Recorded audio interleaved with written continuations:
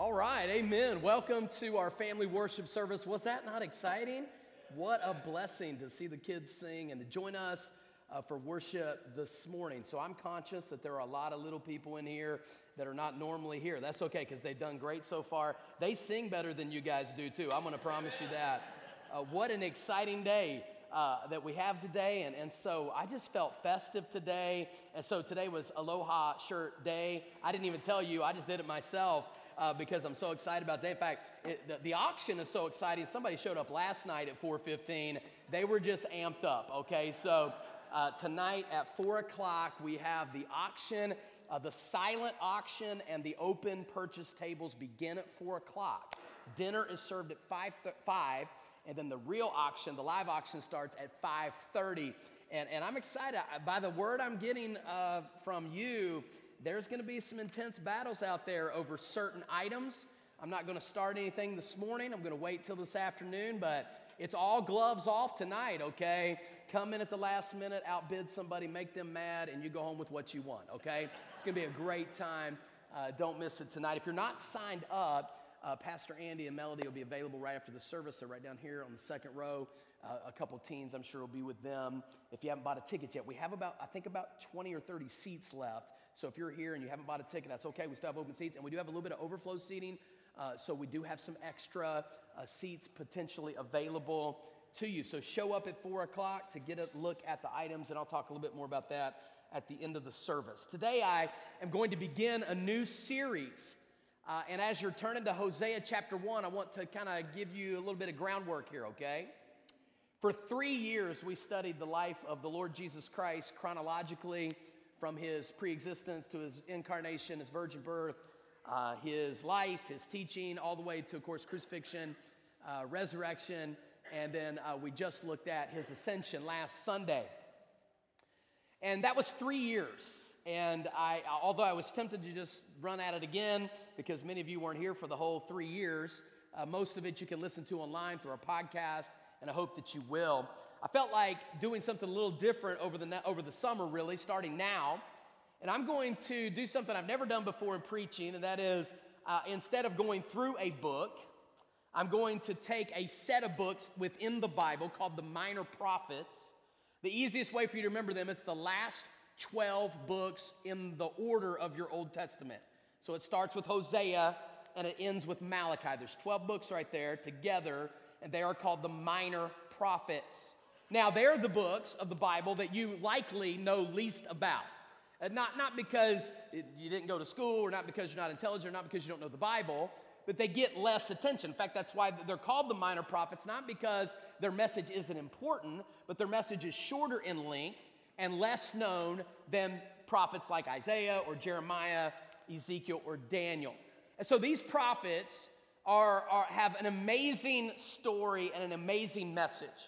Instead of walking through each book, each chapter, and each verse, I'm going to take 1 week for 12 weeks in a row, and I'm going to give you the predominant message of that book, a bit of an overview, so that when you go back through and desire to maybe read it again, hopefully the next time you look at it, you are going to find that it's a little bit more understandable for you, but more importantly, that you can take away one big dominant truth away from each book, and you'll be able to identify the book by that. Plus, the lessons are just absolutely encouraging for our hearts. Now, if you've still not found Hosea, it's okay to cheat, okay? And what I mean by cheat is you can use the table of contents in the front of your Bible. It'll give you a page number. But if you open up almost to the middle of the Bible, just almost a crack right in the middle, you're going to probably be in Psalms, okay? And then you just start turning the other direction toward the New Testament. If you start seeing things like Isaiah, Jeremiah, Ezekiel, those are the big prophets, the major prophets.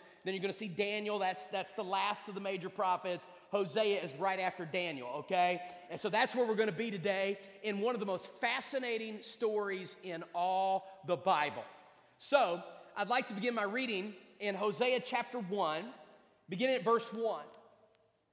The word of the Lord that came to Hosea the son of Beeri in the days of Uzziah, Jotham, Ahaz, and Hezekiah, kings of Judah, and in the days of Jeroboam, the son of Joash, king of Israel. When the Lord began to speak by Hosea, the Lord said to Hosea, "Go, take yourself a wife of harlotry and children of harlotry, for the land has committed great harlotry by departing from the Lord. So he went and took Gomer. Now I'm going to stop there and go ahead and clear the air there, okay? Because all of you Andy Griffith lovers think that Andy Griffith is like, you know, it's Matthew, Mark, Luke, John, Andy Griffith, okay? So this is not Gomer from the Andy Griffith Show. This is Gomer, Hosea's wife. I know it's a funny name. Has nothing to do with Andy Griffith, but that's her name, okay? So he marries this woman named Gomer. She conceives and bears a son. The Lord said to him, call his name Jezreel, for in a little while I will avenge the bloodshed of Jezreel in the house of Jehu, and bring an end to the kingdom of the house of Israel. It shall come to pass in that day that I will break the bow of Israel in the valley of Jezreel. And she conceived again and bore a daughter. Then God said to him, call her name Lo-Ruhamah, for I will no longer have mercy on the house of Israel, but I will utterly take them away. Yet I will have mercy on the house of Judah, will save them by the Lord their God, and will not save them by bow, nor by sword, nor by battle, by horses or horsemen. Now, when she had weaned Lo-Ruhamah, she conceived and bore a son. Then God said, call his name Lo-Ammi, for you are not my people, and I will not be your God. Yet the number of the children of Israel shall be as the sand of the sea, which cannot be measured or numbered. And it shall come to pass in the place where they said to them, you are not my people, it shall be said to them, you are the sons of the living God. Then the children of Judah and children of Israel shall be together, gathered together, and appoint for themselves one head, and they shall come up out of the land, for great will be the day of Jezreel. Watch this. Say to your brethren, my people, and to your sisters, mercy is shown. Amen. I want to preach to you this morning. Again, my goal, I hope you'll see this in a minute, is going to try to be really simplify this for you. But my message today is it's titled this simply: just how far will God go? Listen to the final words of what has been the most popular song in Great Britain in 60 years. As popular as the Beatles is the new singer Adele. Her most famous song ends with these words, the last two lines of the final chorus. Here they are. Sometimes it lasts in love, but sometimes it hurts us bad. This song, among many of her songs, has 1.9 billion views on the music video on YouTube. It has 1.5 billion streams on Spotify. And while it's not the most popular song in the world, over the last 60 years, it is the third most popular song in Great Britain. Now, she sings quite a few other songs, obviously. She's one of the most popular singers today, and yet this song itself is her most popular song. And why is that?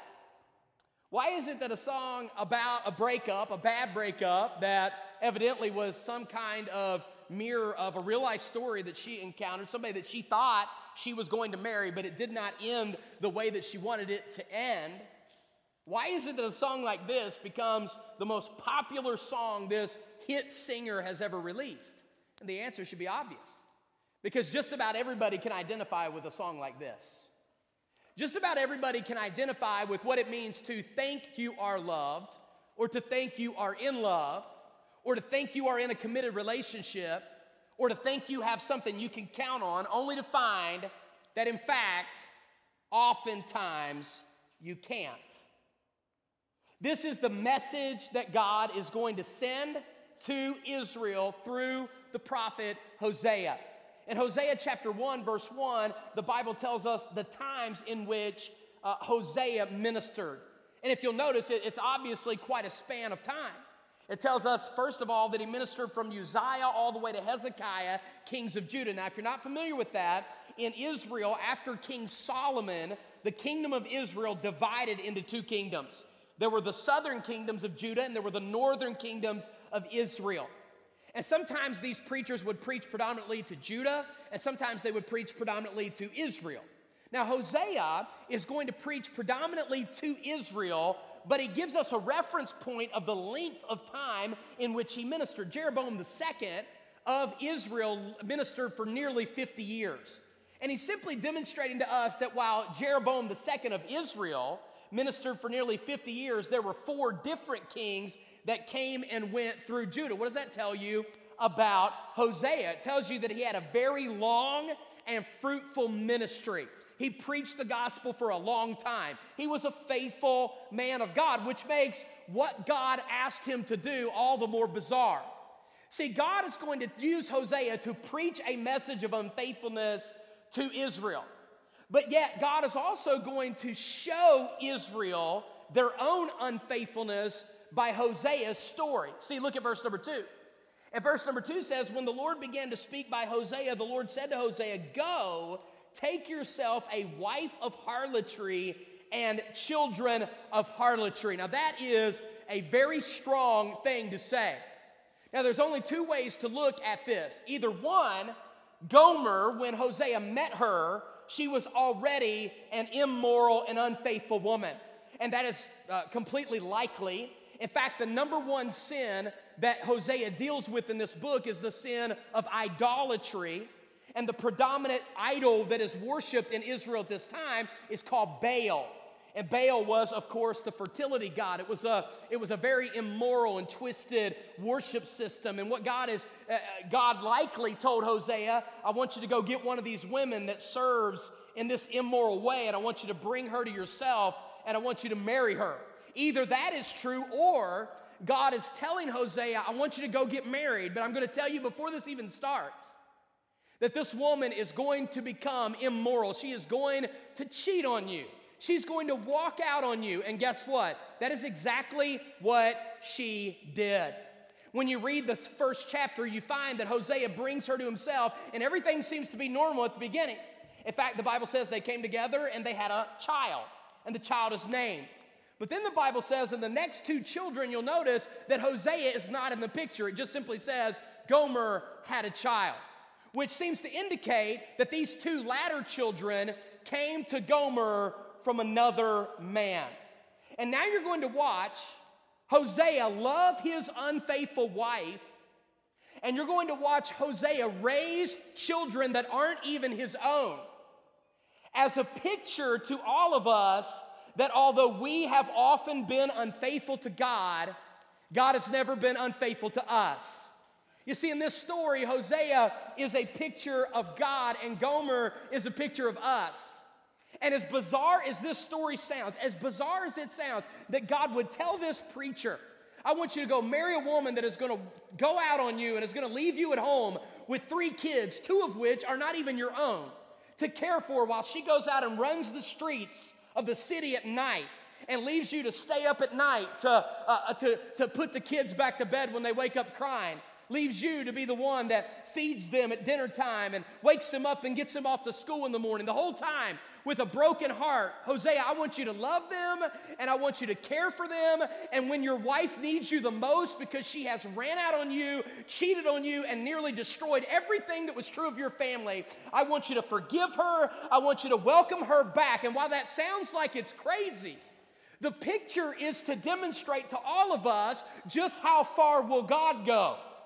How far will God go? The answer is there is no limit to how far God will go. There is no boundary to how far God's love extends. How many of you are glad to know there's no tide line on God's forgiveness, of God's love, of God's mercy. There's no limit, just like the galaxies are limitless and unexplorable. I'm here to tell you this morning, there is no limit to God's love. That is the story of Hosea. Now this morning, I'm going to make this super simple. I want you to just simply remember that what Hosea is talking about here is what we call the covenant, committed, eternal love of God. It's used all throughout the Old Testament. It's translated in the Old King James Version, loving kindness. It means love without end. Sometimes it's translated mercy. It is a word that means that God is committed to you. That God ultimately never walks out on his child. I hope somebody's getting a blessing out of this morning. I'm talking about you. I'm talking about with all your failures, with all your faults, with all your mistakes, with all your sins, with whatever rap sheet you have, with whatever story you've got in the background. I'm here to tell you, it doesn't matter. There is no limit to God's love for you. And friend, I don't know who you are. I don't know who and how you came to church today with whatever story you came in with. I'm glad that I can tell you and each and every one of you this morning that Jesus Christ loves you with an undying, unchanging love. And he is willing today to receive you back like he did Israel over and over and over and over again. And this prophecy, although he's telling them, just like the first child's name, Jezreel, just like he's telling them, look, you guys are about to be destroyed by the Assyrians in the same place that you committed so many atrocities through Jehu and his descendants in the valley of Jezreel in Israel. He's saying, just like that happened, you are going to be destroyed by the Assyrians. However, that's never the end of the story with God. So let me give you 3 statements this morning, okay, that I think are relevant from this chapter. Number 1, I want you to see that love is essential. Love is essential. Fundamental to every single person in the world is the need to be loved.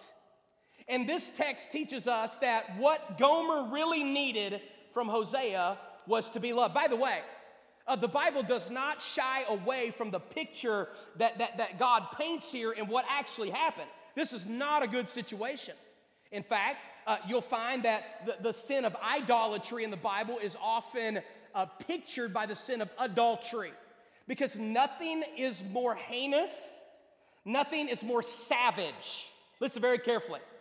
Nothing could be clearly more spoken against and clearly wrong than somebody committing adultery against their spouse. Hear me very well. It is a sin. It always will be a sin. It's always going to be a sin. Does anybody listen to me today? Hey, listen, when you there and married the person that you married, you said, I'm going to forsake all others and I'm going to cleave only to you. That is a promise that you made and a promise you should keep. This is a big deal. It's a big deal. And yet, when she did, Hosea loved her. Now, I got to tell you, while you're maybe coming up with every excuse in the book you can come up with in your own heart right now, oftentimes what I find is people need love more than they need just about anything else they could get from you. I watched a fascinating documentary not too many years ago called Unguarded. It was an ESPN 30 for 30 documentary about Chris Herron, who was a famous high school basketball player in Massachusetts. He had full ride scholarships to places like Duke and Stanford and other places, turned them all down to stay in Massachusetts and play for Boston College. He got kicked off of his team in Boston College for drug use and ended up playing at San Diego State, got drafted in, I believe, the second round of the NBA draft in I believe it was the late 1990s, and didn't have much of a stellar career, played off and on in professional leagues, both in Europe and America and other places, and his story basically was the story of unfulfilled potential.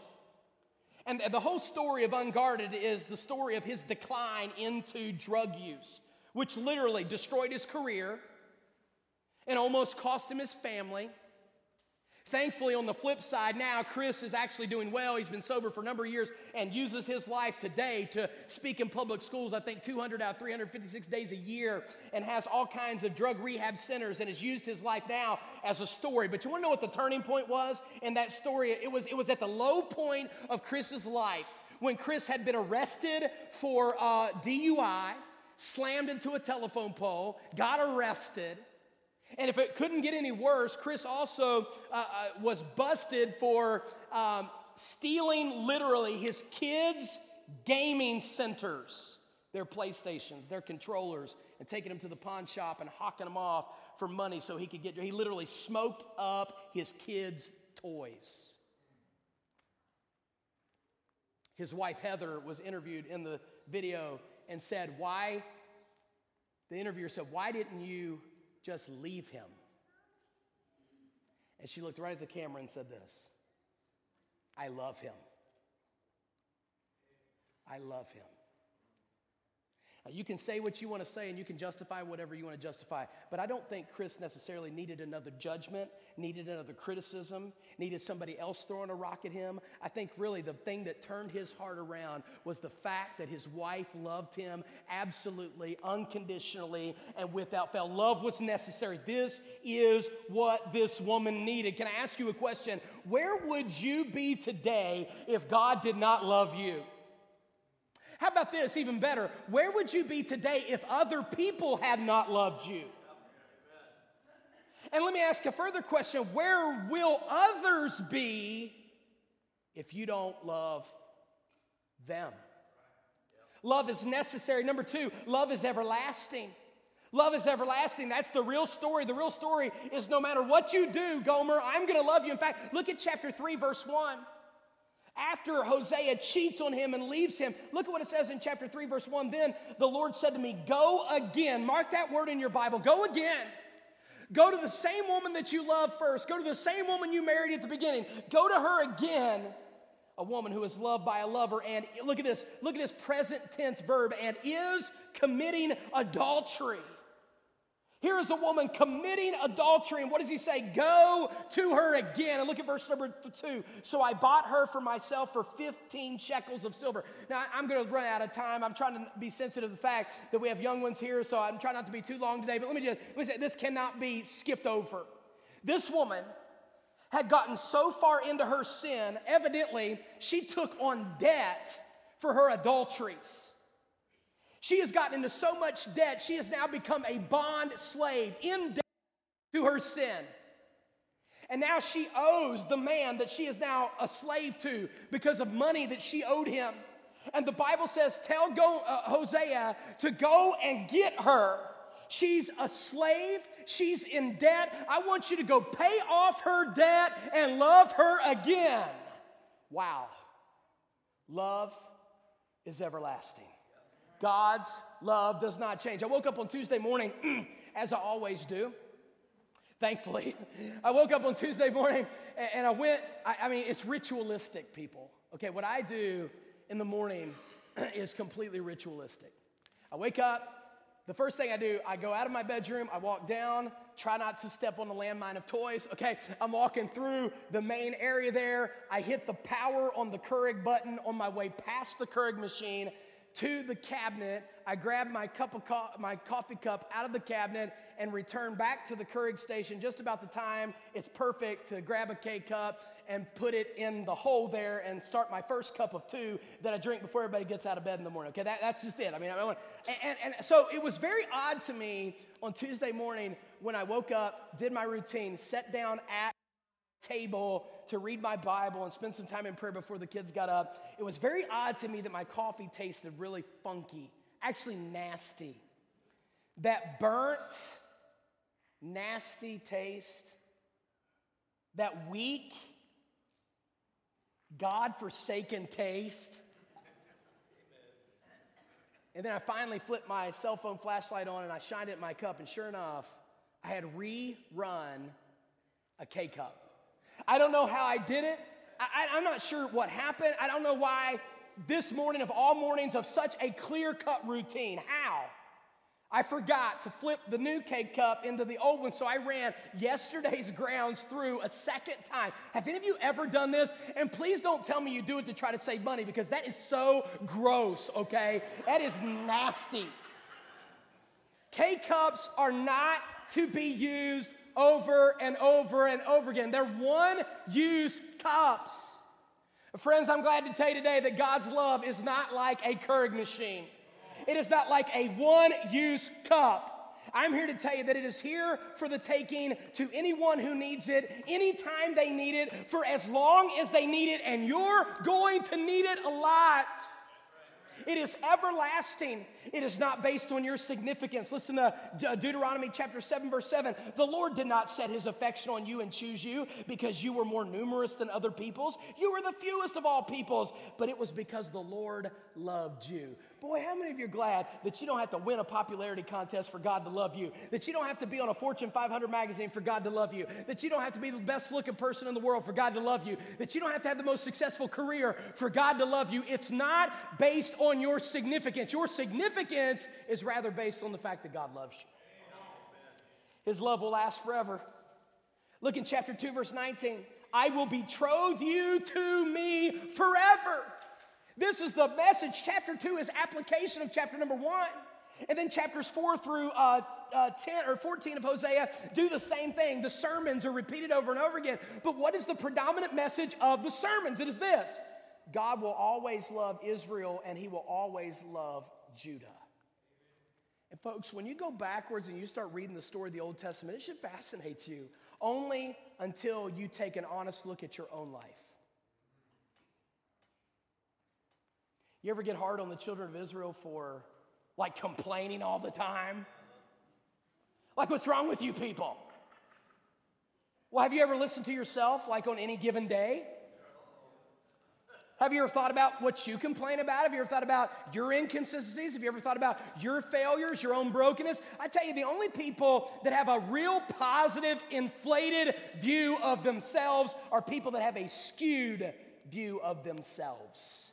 God sees and knows you not for who you would like him to think you are. He sees and knows you for who you actually are. And here's the great thing: still loves you. God's love for you draws you to him, or it should. Jeremiah 31:3, the Lord appeared to us in the past saying, I've loved you with an everlasting love. Therefore, I've drawn you with unfailing kindness. Listen, I don't know if there's somebody here in this room today that is unsaved. You're without God. You do not know for certain that you have a relationship with God. You frankly don't even feel like God should love you. You don't know why he would love you, but I'm here to tell you that he does. And I'm here to tell you, here's what that should do to you. It should draw you to him. Now, your relationships and your experiences may not scream to you that you even understand, but I am proclaiming to something to you that is so crystal clear in the Bible, and its result should be that it actually draws you to God. Finally, God's love for you gives you constant forgiveness. Psalm 51:1, have mercy on me, O God, according to your unfailing love, according to your great compassion, blot out my transgressions. What is God saying through Hosea? He's saying, love is everlasting. Some of you may have seen this. In 1999, there was a movie released called A Vow to Cherish. It is a fascinating film. It is a story of a family that was destroyed by Alzheimer's. In the story, the wife gets Alzheimer's. The husband is caring for this woman. The whole story is about the difficulty and the challenges that come with that, culminating with another caregiver, relative, or friend of the family that starts falling for the husband because she sees his commitment to his wife and it's attractive to her. And almost at the climax of the movie, where this woman starts coming on to this man, he breaks it off. And I'll never forget those words that she says. The very thing that drew me to you is the very thing that's taking you away.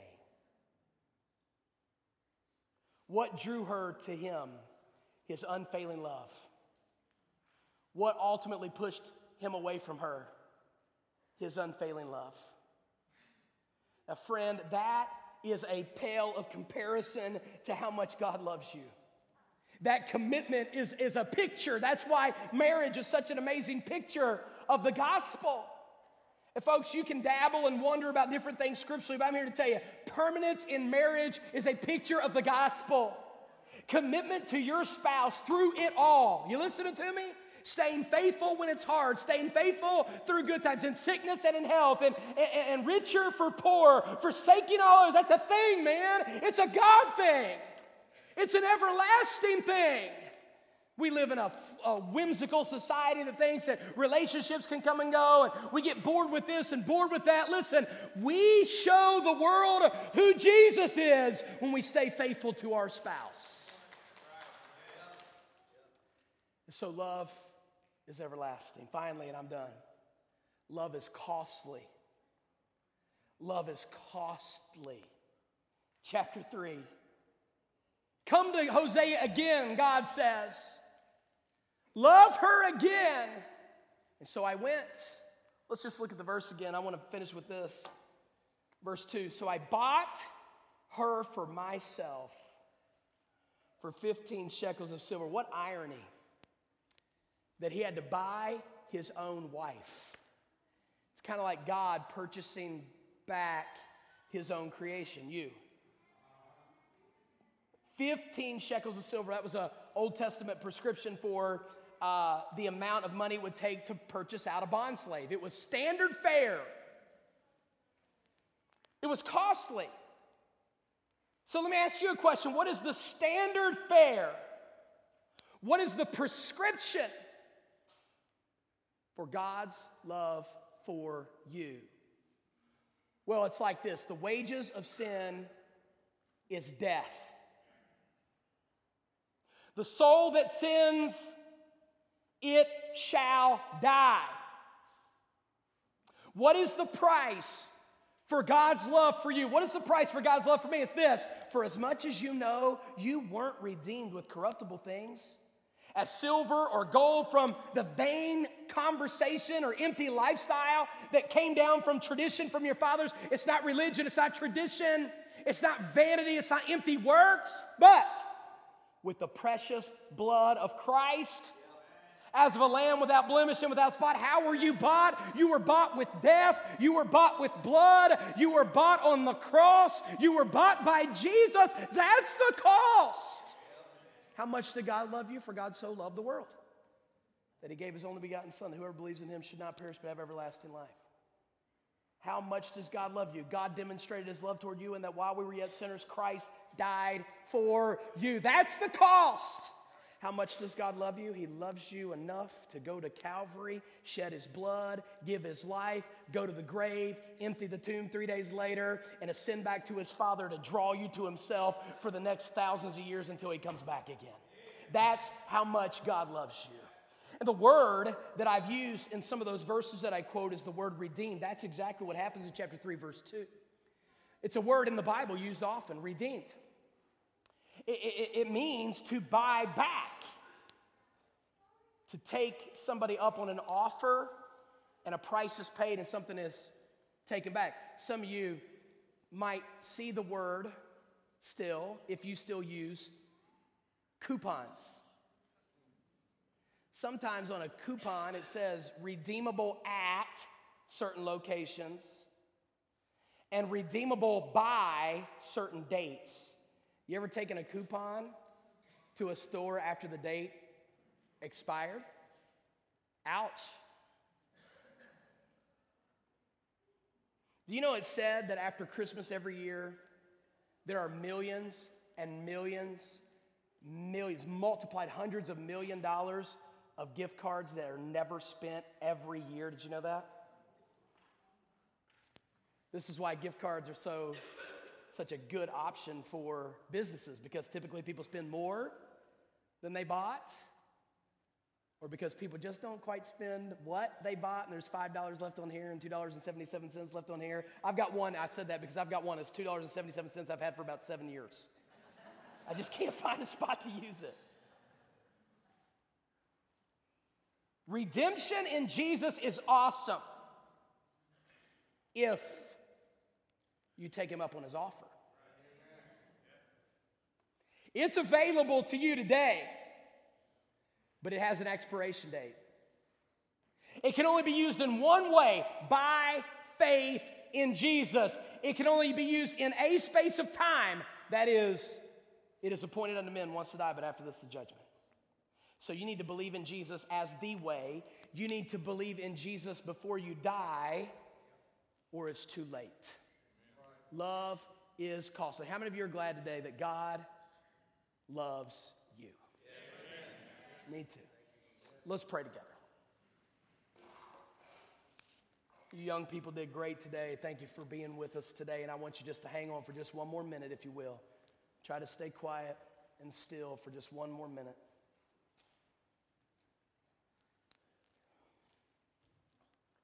Every week at River City, we give people an opportunity to receive Jesus Christ as their Lord and Savior. This week, we had a family come to Christ. I'm thankful for that. Every week, people are coming to Christ. I hope today, if you've never accepted Jesus Christ, that you will know and believe how much God loves you. And if you've never accepted Jesus Christ as your Lord and Savior, if you do not know, if you didn't know before today how much God loves you and how much He's willing to forgive you, then today I pray you'll open up your heart like the front door of your house and receive Jesus as your Lord and Savior. The Bible says whoever will call upon the name of the Lord will be saved. It's a promise. It's a conditional promise. If you call, if you ask, if you believe, you will be saved. It's a conditional promise, but it's a glorious promise. Right here and right now, if you've never accepted Jesus Christ as your Lord and Savior, if you do not know that heaven is your home, you do not know that, I want to invite you today, right here, right now, in your seat, to believe on Jesus and call upon His name. All you need to do, according to the Bible, is ask Him. The Philippian jailer, what must I do to be saved? Paul says, just believe, just believe. The way you express that belief is in prayer and asking. You can right now in your heart just repeat this prayer after me in your heart, in your seat. You can pray it out loud if you want. But right here, right now in your seat, just lift up your heart, your voice to God. These words are not magical, but they express a heart. If you're saying, man, I don't know how to talk to God, I don't know how to tell Him I believe, I'm going to help you. You just say, dear Jesus, I know I'm a sinner. I know I cannot save myself. But I believe in Jesus. I believe He died. I believe He rose again. Today, I accept Him as my Savior. Thank you for loving me. Help me never to be ashamed of you. Amen. Now, with your heads bowed, your eyes closed, listen very carefully. I just want to rejoice with you. I just want to rejoice with you. And I want to get a gift into your hand. And I want to help you in any way that I can. All across this room today, how many of you would say, preacher, I just prayed that prayer. I meant it. I'm so glad that I did. I asked Jesus to be my Savior. God bless you guys. That's awesome. We got somebody bringing that gift to you right now and sharing that with you. We're so thankful for you. Anybody else? Preacher, I prayed that prayer a minute. Glad I did. I accepted Jesus as my Lord and Savior today, and I'm so thankful for that. And we rejoice with these, don't we? Thank God for it. Let's all stand to our feet if we could. As we close today, I want our men to get those gifts to these folks that have accepted Christ. I want the Bush family and the Adder family to come, if you will. They're going to be welcomed into our membership this morning. We always end service with prayer. We always members as well. And I want to introduce them to you as they come. You can keep playing, that's fine. Just softly, it's fine. How many are glad for those that got saved today, amen? Boy, I know I am.